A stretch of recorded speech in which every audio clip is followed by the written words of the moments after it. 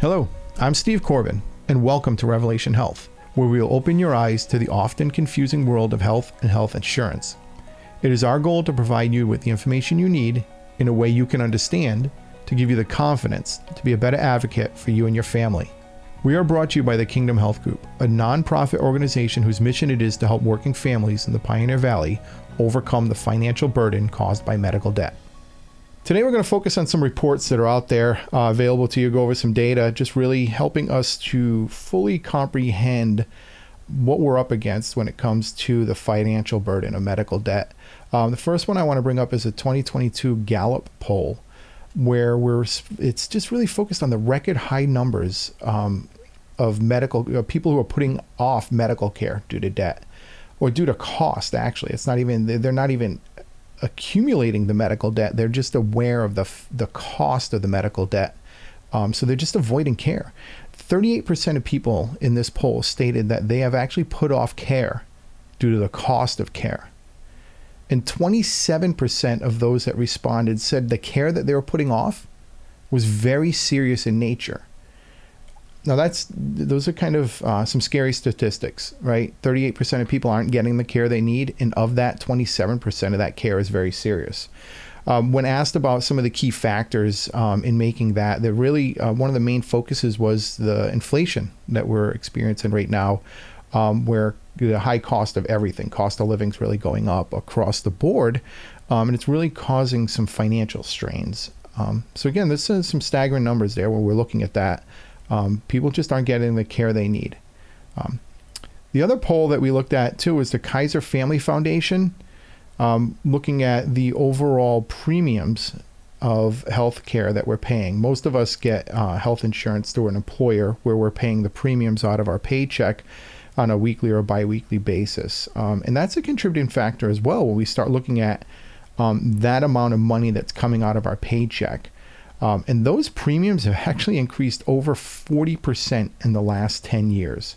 So if you were paying, $200 out of your paycheck, 10 years ago, now you're paying almost $500, And on top of that, on top of what's coming out of your paycheck, the average deductible, and we'll go into some details regarding some medical terminology as we move forward in this podcast. But as far as deductible, that's really what you have to pay out of your pocket before the insurance even really kicks in. And so the average deductible on health insurance in Massachusetts right now is $2,500. So on top of the $500 on average that's coming out of your paycheck on a biweekly or weekly basis, you still have to pay $2,500 before your care even comes into play. Now, that's for things like hospitalization and imaging. Most of us have access to office visits at a copay, but still, that's definitely a financial burden. If I needed to go get a shoulder MRI, knowing that I had to pay $2,000 out of my pocket, quite frankly, who has $2,000 sitting in the bank account right now that they could use to pay for that MRI? It's definitely a burden.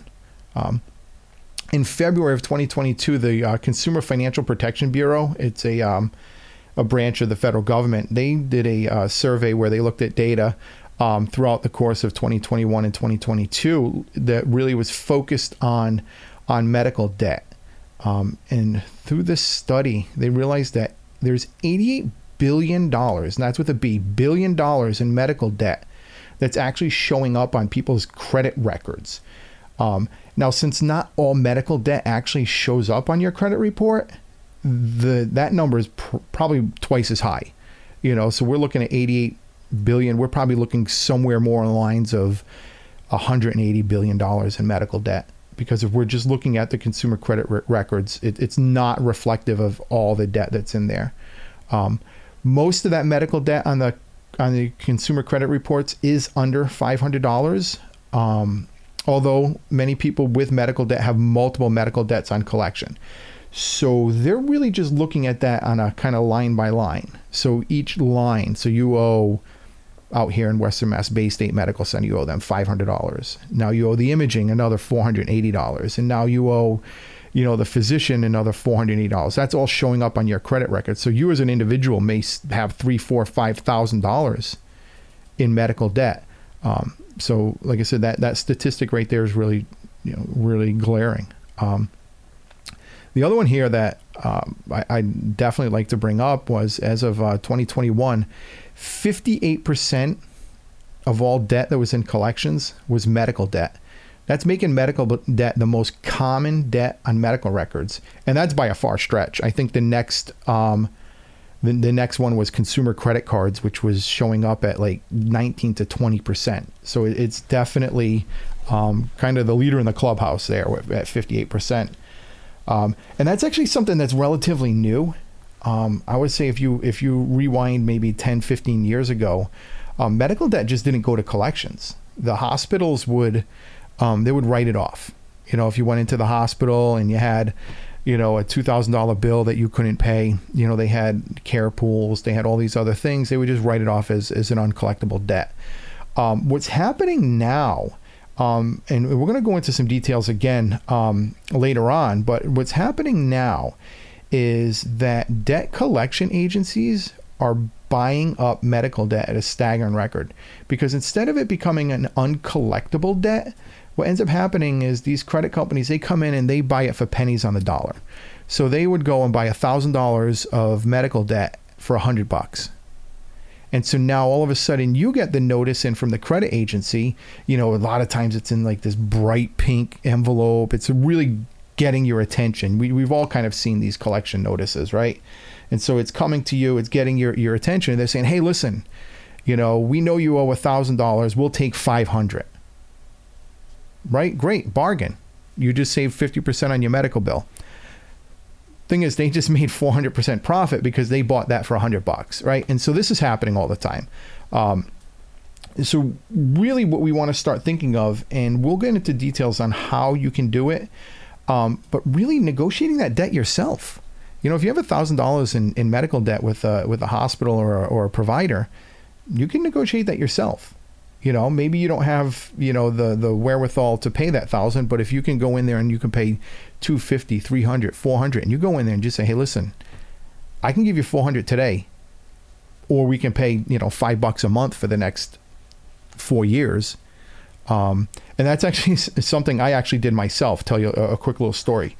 I had gone in a couple of years back for a colonoscopy, and it was a deductible expense. I knew what I knew what I was getting into. Again, I'm in this business, so I kind of have some insider knowledge. So I knew what I was getting into myself.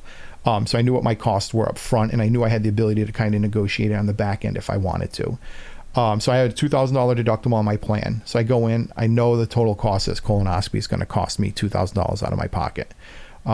So we go in, I get the procedure done. The bills start rolling in maybe about a month later. I start getting in the bill for the facility. I get a bill from the anesthesiologist. I get a bill in from, this provider, that provider. A lot of it's covered, but the facility and the anesthesiologist were the big bills. So I call up the facility and I say, hey, listen, I got this $1,000 bill in. I actually can't pay it today. I can pay you $500 today. Or you can just bill me and I'll give you $10, $15 a month until it's paid off. And they said, hey, listen, Steve, we'll take the $500 today, which was great. So I do it. So I get a bill from the anesthesiologist, which was actually $1,500, which we'll talk about anesthesiologists at another point in time too, because, 90% of the time they are not, contracted with your health insurance, because they don't have to be. What are you going to do? Tell them, I'll get the surgery, but we'll forego the anesthesia? No, you're not going to say that, So they kind of have you. So they bill kind of what they want. They have an agreement with the insurance companies that kind of pay as billed. So I get this bill for $1,500, and so I call the anesthesia's office. I said, hey, listen, I can give you, I split it in half, $750. I can give you that today, and we'll call it a day. We'll be done with it. Or, you can just bill me, and I'll pay $10 a month until it's paid off. And they said, no, we'll bill you. So I get the bill in, I send them a check for $10. Now I could have paid it on my FSA or whatnot, but I wanted to make it as difficult as possible for them. So I mailed the check. I didn't give them a credit, so they would have to, deposit the check, go through all that process. So I did that for a few months. Total paid to them was $30. And then I call them up again. And I say, hey, listen, I have this debt with you guys. I'm paying I can give you $700 right now. I already paid $30. I can give you $700 right now. We can just keep up, or I can just pay you the $10 a month. And they took the $700. So, I mean, these are all kind of tricks along the way that you can do. I mean, is it always going to work? No. Does anything ever always work? No, but it's definitely an approach you could take if you have some medical debt, because guess what? If you don't pay it, a credit agency is going to come up and, or a creditor they're going to come up and they're going to buy that debt for a lot less than what you were willing to pay. So, you could take that route. So going back to this, I mean, some of the, past due medical debt reported on consumer reporting companies. This is something, again, that it never was problematic up until recently, where medical debt was actually impacting your credit rating. So now that these debtors, these credit agencies, or whatever you want to call them, now that they're purchasing this debt, it's not hospital debt. It's now in collections. It's showing up and it's lowering your credit score. I mean, and this can really be a problem. I mean, we see statistics where it's actually keeping people from being able to buy homes. I talked to a commercial lender for a local bank. He and I were having a conversation a couple months ago, and I was telling him about what I was going to be doing. And he was just like, Steve, this is, it's great that you're doing this. You're trying to educate people. He's like, I actually had a woman come into my office, had already been turned down for a loan to open a business. She had been working for a business for 15, 20 years, and the owner was actually looking to sell it, and this individual wanted to buy it, but she had medical debt on her credit reporting, so the bigger banks kept turning her down. He's like, we were a smaller bank, we were able to understand her story, and we were able to give her the money that she needed to purchase that company.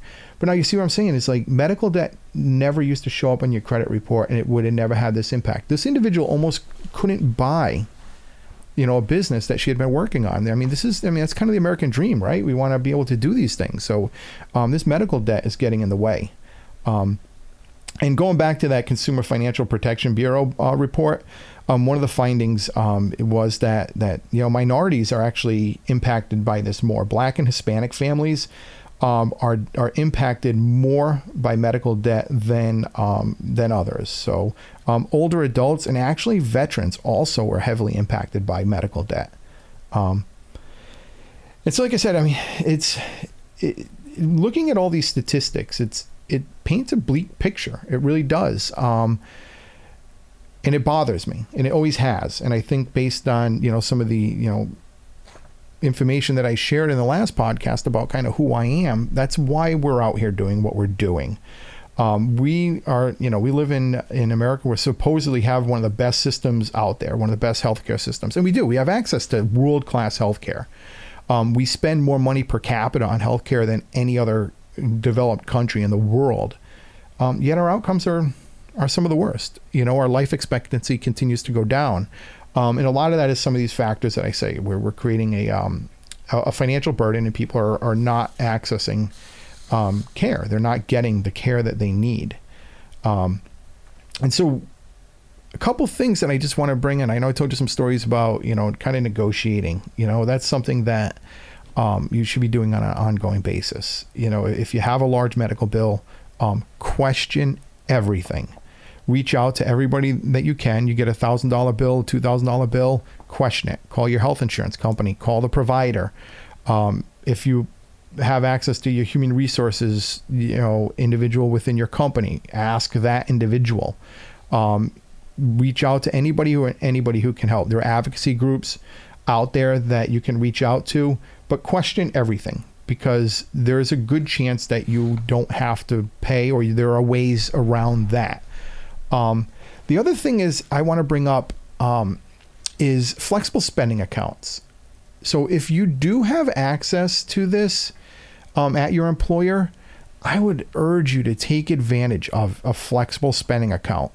It's a great way to put money aside to help pay for unexpected or even expected medical costs or dental costs or vision costs. There's a ton of over-the-counter type medications that you can pay for. And if you don't have it, again, reach out to your human resources professional, whoever runs your benefits within your company, and ask. They're relatively low administrative fees, and there's just a great benefit to offering this and to taking advantage. But the first and foremost, the advantage to it is that it's tax-free money, right? So you're taking money out of your paycheck on a weekly or a biweekly, whenever you get paid. You're taking it out of your paycheck on that basis, and it's tax-free, right?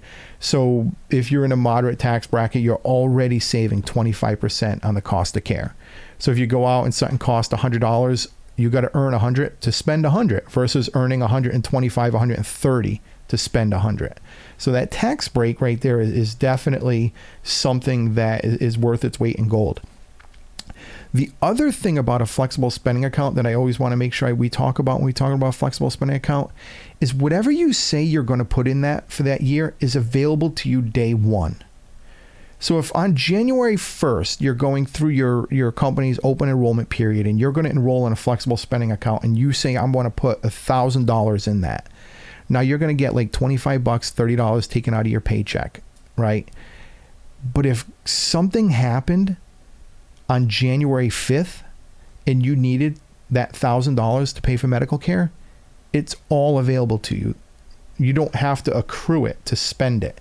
Now, the money's going to continue coming out of your paycheck throughout the course of the year, but that's definitely it's definitely a way for you to kind of put money aside and plan for it. The other thing is, if you are in a company or you've purchased on your own a qualified high deductible plan where you can put in health savings account in, and don't get wrapped up in some of this terminology. One of the later podcast episodes, I'm really going to do a deep dive into medical terminology and help you understand a lot of what I'm saying better.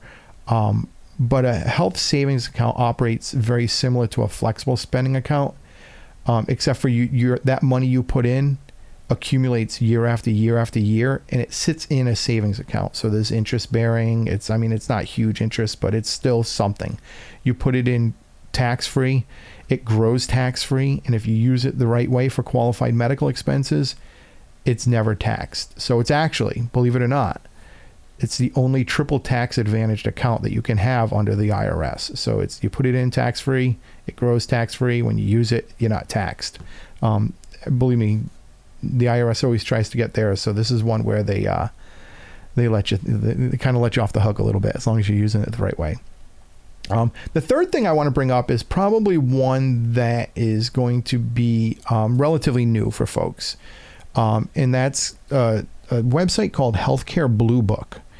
And think about like the old Kelley Blue Book, right? When you were buying a car, I mean, you can still access it online too, but and you would search, the car you wanted or the car you're looking to sell, and you put in all the, bells and whistles for your particular vehicle, and it'll tell you what the average price is. It'll tell you what a high price is, a low price is, and kind of gives you that average. That's what Healthcare Blue Book is as well. And you can go on the website. There's a free version where you go on the website and it can provide you some basic information. And if you need a procedure, what it can do is it can help you shop for that procedure, right? So we'll go back to that MRI I told you about, or colonoscopy. Something you're going to be getting. So you go in that, you enter your geographic area, zip code, and then the distance you're willing to travel to get care, right? And then you plug this in, and then it's going to give you an average price of what it should cost.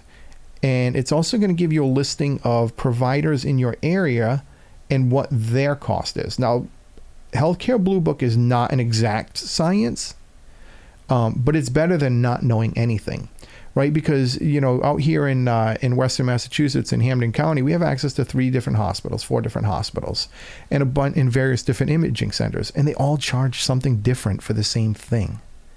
So if you have to pay for that out of your pocket because you have a larger deductible, don't you want to go somewhere where you can get that for the least cost? And it's not like you're getting less care, especially when it comes to something like imaging or basic procedures, right?